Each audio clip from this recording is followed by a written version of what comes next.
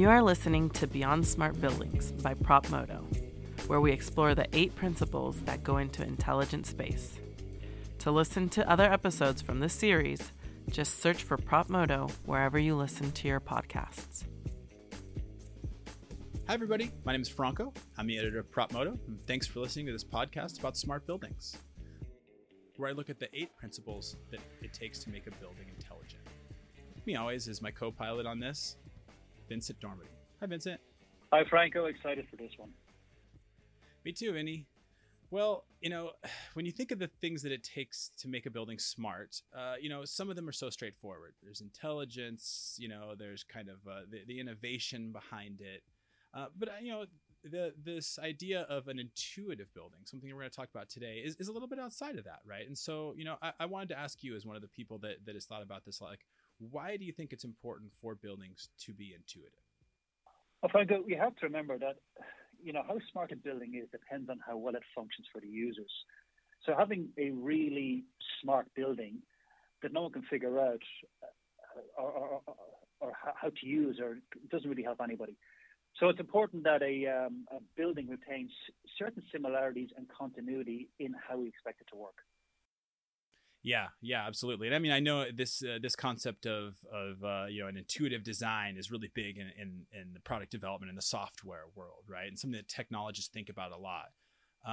But it's a tough one to get because, right, like what is intuitive to one person is not necessarily intuitive to another. True, but we all have our own expectations of what a building should look and feel like. But to understand intuition and the intuitive, we have to actually start peeling back the different levels of human cognition and getting to that base layer of the fundamentals and knowing the people and knowing how they're going to interact. That often takes a lot of research, but it also takes a bit of just human understanding and a bit of interaction to just get a sense of how somebody will interact. So while you may use data and you should use data, it's often so important just to observe like people interacting and actually drawing from them.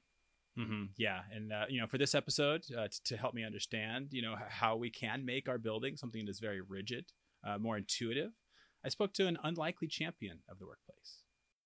Hi, my name is Alana Collins. I'm head of real estate and workplace at Zoom. You would not be alone to think it a bit peculiar that Zoom, a company synonymous with the pandemic-induced switch to working from home, would be a company that is embracing the value of the office.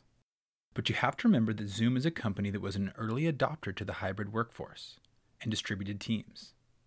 That means that they were able to embrace the value of an office long before they were locked out of theirs. We still see ourselves as a hybrid company. I think right when the pandemic started, I think we were all kind of like, oh my gosh, when are we going to go back to the office? We quickly shifted that mentality to, wow, when the office opens, that will be really great as a place to go and come together, right? It wasn't that was a place to go to work. We believe that, I mean, and I'm speaking for myself, but I've been at the company for almost 4 years now. The leadership really sees our technology as a way to have a hybrid experience, and we're going to embrace that. And our customers want to see how we're doing that in a hybrid way.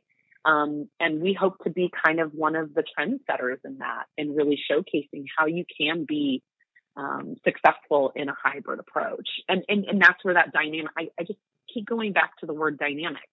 I think the world is dynamic. I think work is dynamic, but I think we have to create a dynamic space to bring people together. When you think about intuitive products, there have been few that have had to fulfill that promise more than video chat. During the pandemic, everyone from toddlers to grandparents, Luddite to technophile, has had to figure out how to use video conferencing software. Zoom had to make that transition with us, updating their product feverishly to try to make even the least tech-savvy of us happy. It is that experience that they hope to bring to the next iteration of their product, becoming a platform for all work, remote and in person. We've had a tagline for many years, and it just works. And I think, now you've found that, your grandmothers, your great-great-grandmothers have been able to use this platform. And, I think even children can open a Zoom gear box and build that and have it working within, I think, 15 minutes. So our company has always been, it needs to be simple, it needs to work, and it needs to be easy for the customer to navigate. We're trying to move towards being a platform, of course, not just video communications, but, I think we're going to approach even the platform aspect in that way. It just works. It needs to be easy, simple, and accessible to all. Zoom actually sees themselves as more than just a video conferencing tool. Instead, they think that they can act as a hub for the workplace, because the idea of a workplace has now evolved to mean just about anywhere.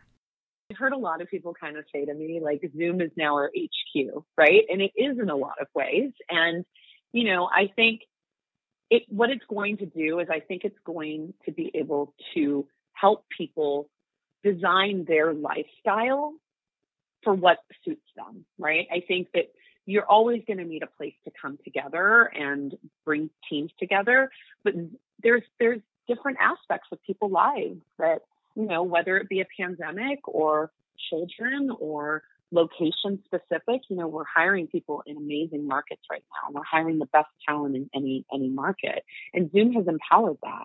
And yes, I think the face-to-face is great, but I also lends itself to really helping people design their lifestyle. Before the pandemic, Zoom was really a culture of being in office. And I think we've even learned from this, the power of the tool and the power of how we can still be an inclusive company, even when we're spread out all over the world. So when Zoom set out to design their own offices, many of them new to accommodate for their massive growth, they did so with the understanding that they would be used as a place to assist a hybrid workforce. During this whole pandemic, I think it's tough, right? People had to get adjusted. Managers had to understand, and we're all doing it now, right? So we're all still remote. So it's working, right? We've all gotten very comfortable. I think where the real challenge and the real experimentation comes in is when we do fully go hybrid.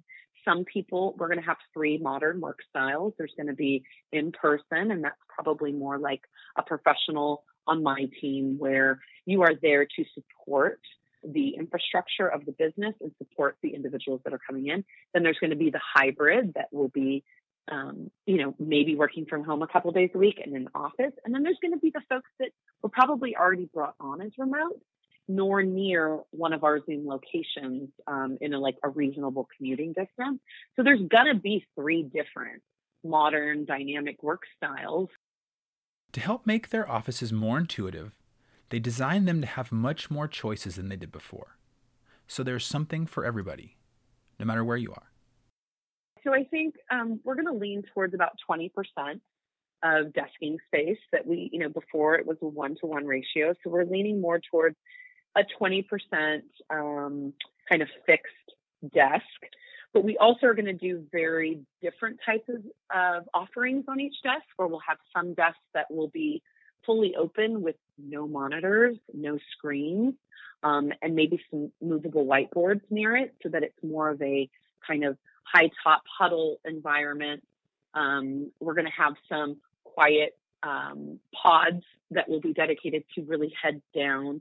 And then we'll have, of course, the Zoom rooms, which is very important, different sizes, different shapes, from lounges to, I think you almost look at it as kind of walking into, a really cool hotel experience and going, okay, well, that couch looks good, but I kind of need to work over here today, or I'm definitely going to need a monitor, so I'm going to go over here.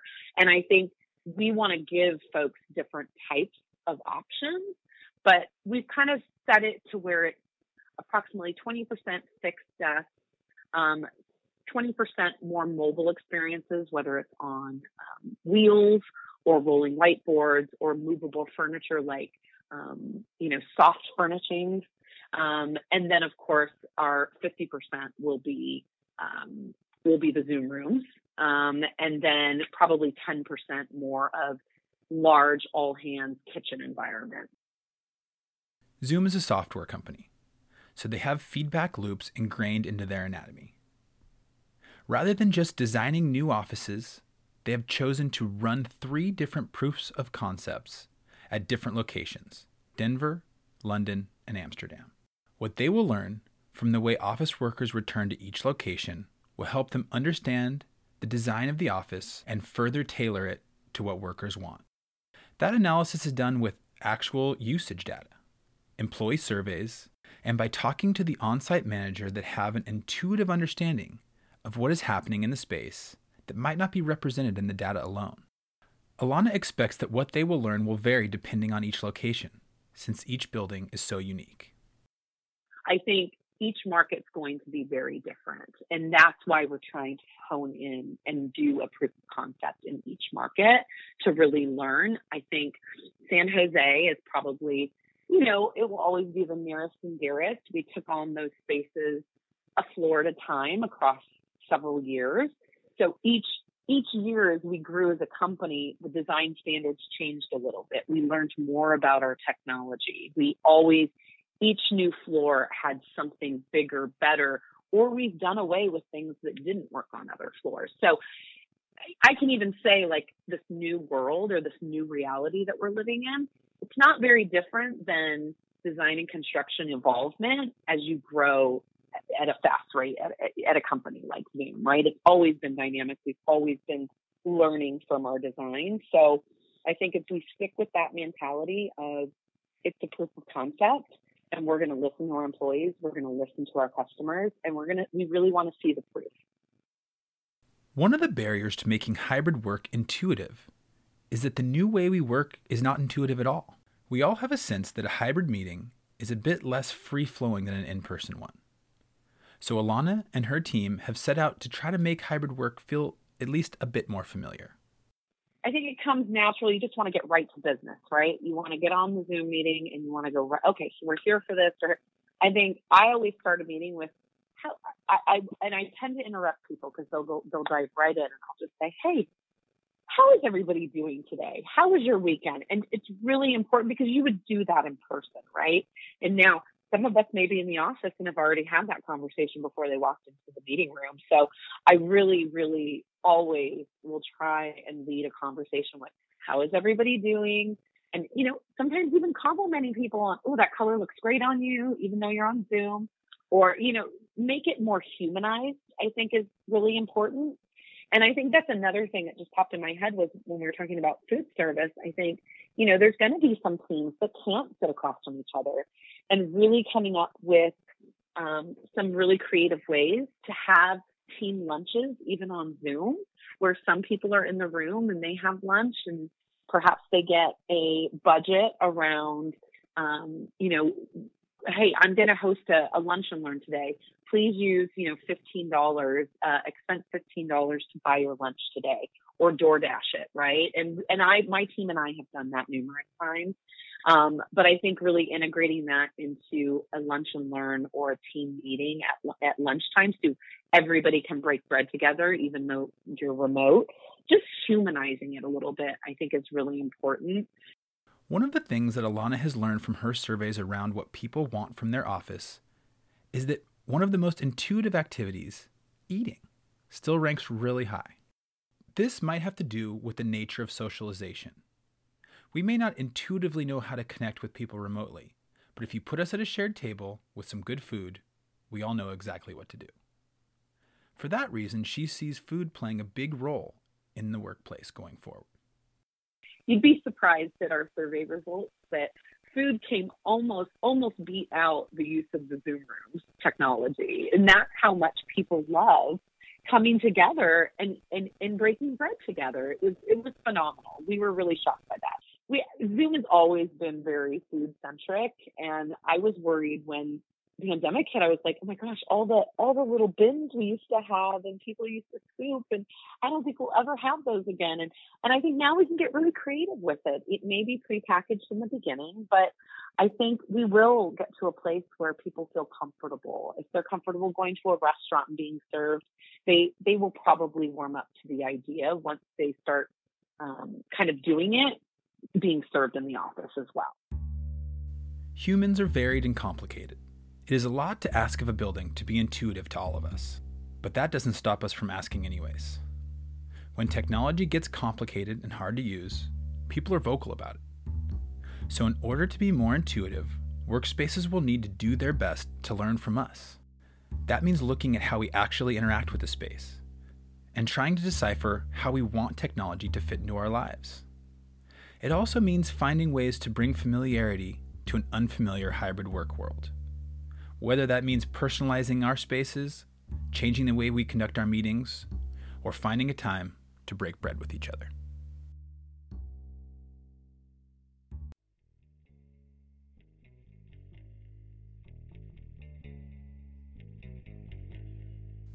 Thanks for listening.